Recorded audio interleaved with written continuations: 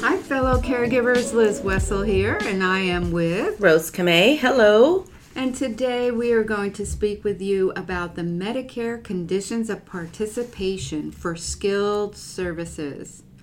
So let's begin with the definition of skilled. This refers to a patient's need for care or treatment that can only be done by a licensed professional, taking into account the complexity of the procedure or the patient's care, the patient's health status, and their rehabilitation potential. Medicare covers skilled nursing when the services are reasonable and medically necessary for the treatment of a person's illness or injury and are given, as you know, on a part-time or intermittent basis.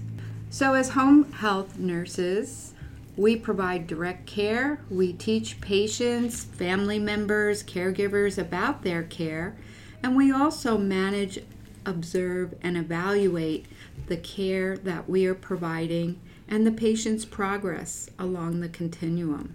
So, Rose, I'm wondering, can you speak a little bit to provide some examples of what skilled nursing care looks like in the home environment? I sure can, Liz. Some examples include infusion service, such as administering IV antibiotics, IV hydration, PICC line dressing changes, peripheral IV insertions, tube feedings, changing of complex wound dressings, wound vacs, teaching of prescription drugs, diabetics, CHF, any type of teaching that you're doing related to disease management. Those are some examples of skilled nursing service that we provide.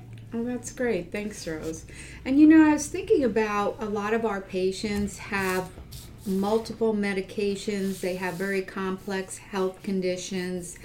And can you talk a little bit about the skilled need for medication management as a home health nurse? Sure. An example of medication management in the home is medication reconciliation, which is a huge part of our job in the home. So medication reconciliation is the process of identifying the most accurate list of all meds the patient is taking. As skilled nurses, we are assessing side effects, drug interaction, duplicate drug therapy, and noncompliance. That is a skilled nursing service that we provide in home health. We also do teaching regarding medications. We also do teaching regarding disease management in an effort to prevent rehospitalization. Oh, yes, thank you. Now, say we have been providing care to a patient, their condition pretty much has stabilized. We've done a lot of the teaching on med management, and now what the need is to just go in once a week and fill a medication tray. Would that be considered skilled care? No, Liz. That is not a skilled care service that we provide. There is no skill involved with filling a pill box.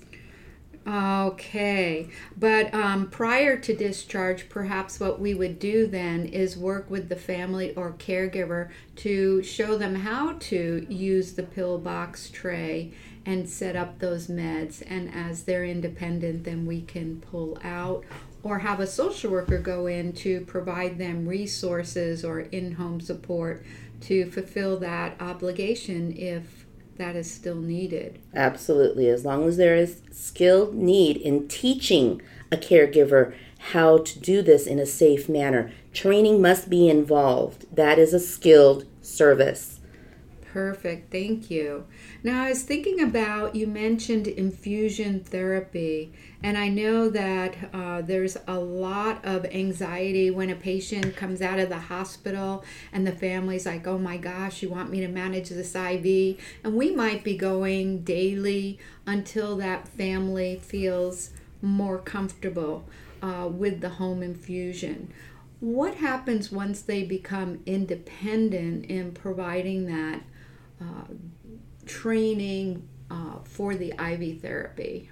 So let me give an example. When a patient is first started onto service and has a course of treatment of daily infusions for 2 weeks, as a clinician, we go out, we do the start of care, we assess, we initiate the teaching, and we show how we perform the task or the skilled need of delivering an IV antibiotic.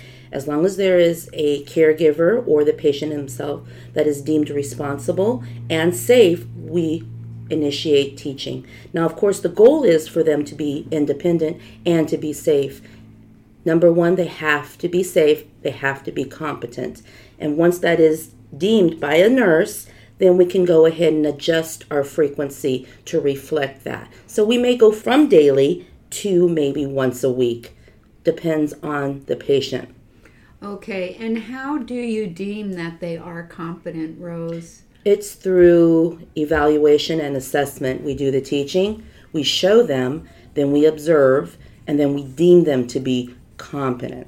They have to have 100% safe return demonstration with no verbal cueing. That is what deems them independent and competent. Right, and then we may, as you say, you cut down the frequency. Maybe we're going out weekly to draw labs or to change the PICC line dressing perhaps, and be evaluating how they're doing with that therapy. And also, is the site clear of any infection symptoms, those kinds of things. Yes, absolutely. So they still require that skilled care. Now, when you talk about complex wound cares being a skilled need, can you speak a little bit more about wound care and how you would approach that in the home environment? So again, in the home, if we have complex wound care that we are providing, we would go ahead and provide that skilled care. As we're teaching family members, we are showing them the care that we are providing. Again, as we're assessing and teaching and evaluating, we are determining whether or not the family is or the patient can provide this care. Once we again deem them to be competent through observation and return demonstration, then we may lessen our frequency, depending again on the skilled need of the patient and the situation. And say we've just been doing a great job, the family's independent, we've cut our visit frequency down maybe to twice a week or once a week to be evaluating that wound healing and progression. And now the wound has really gotten small and it's no longer a complex wound.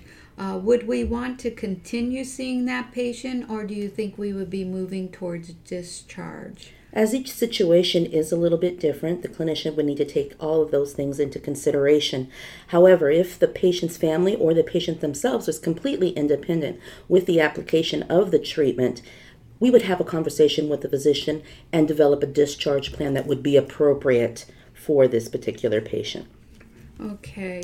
Now, I've heard with labs in the home setting that if a person just needs labs to be drawn, that would not necessarily be a skilled need. Rose, I was wondering, can you speak about drawing labs in the home setting and when that would be skilled versus needing to no longer be a skilled service? Can you distinguish the two? Sure. Let me go ahead and give you two examples. The first example is going to be the management of a CHF patient. So as we're managing CHF patients and we are assessing and evaluating, let's say during a revisit, we are noticing that the patient is becoming symptomatic. Maybe there is an increase in weight, increase in shortness of breath, possible pitting edema. We would go ahead and have a conversation with the physician, and we would suggest possibly drawing a BNP to evaluate and see what's going on in relation to the patient's CHF status. That is a skilled need. We are bringing in the actual lab as a source to find out what's going on with the patient. Another scenario might be if we have a patient that recently had a joint replacement and is currently receiving anticoagulation therapy. And during the course of 4 weeks, let's say at the 4th week, the PT-INRs that have been checked are all normal. The patient is receiving a therapeutic, the correct dose for their warfarin or Coumadin, and no alterations are being done with the dosing. And the physician has decided we're going to cut back and maybe go once every 2 weeks or once a month. The patient is deemed stable. That type of a lab draw is not a skilled service. Therefore, The clinician would need to make arrangements for proper discharge management, which of course would involve the physician as well as the patient and the family to go ahead and find an outpatient resource so that the patient could receive this therapy, whether the patient drive there or receive this type of a service in home that they would have to pay for or might possibly be covered by their insurance. Right. So thank you so much, Rose. I think those were all good examples. And of course, we always want to be initiating a good, solid discharge plan, thinking multidisciplinary, bringing in social work to help assist with those resources and support to the patients and families. And I guess I'd just like to say in summary is that any service that could be done safely and effectively by a non-medical person without the supervision of a nurse would not be considered skilled services any longer. And I just wanted to touch upon rehab services. We provide the physical, occupational, and speech services. And these services also must be considered reasonable and necessary in the home setting if they are specific, safe, and effective treatments of the person's condition. They need also to be complex such that their condition requires the services that can only be provided safely and effectively, performed by or under the supervision of a qualified therapist. The patient's condition would require therapy that is reasonable and necessary to restore or improve their function affected by their illness or injury, and a skilled therapist to safely and effectively establish a program and or perform therapy under a maintenance program to help that patient maintain their current condition or to prevent their condition from getting worse. So the amount, frequency, and duration of services must be reasonable, and basically our goal is to help that person to regain or improve their ability to stay at home safely. And that's what I love about our whole mission for home health.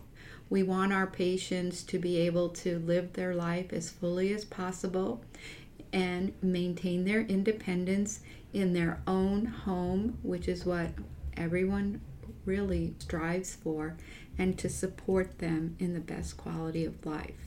So thanks so much, Rose. I appreciate your support, and thank you all, you wonderful caregivers out there providing that sacred work to our patients and families and making a difference in patients' lives each and every day. We appreciate you. Bye. Bye-bye.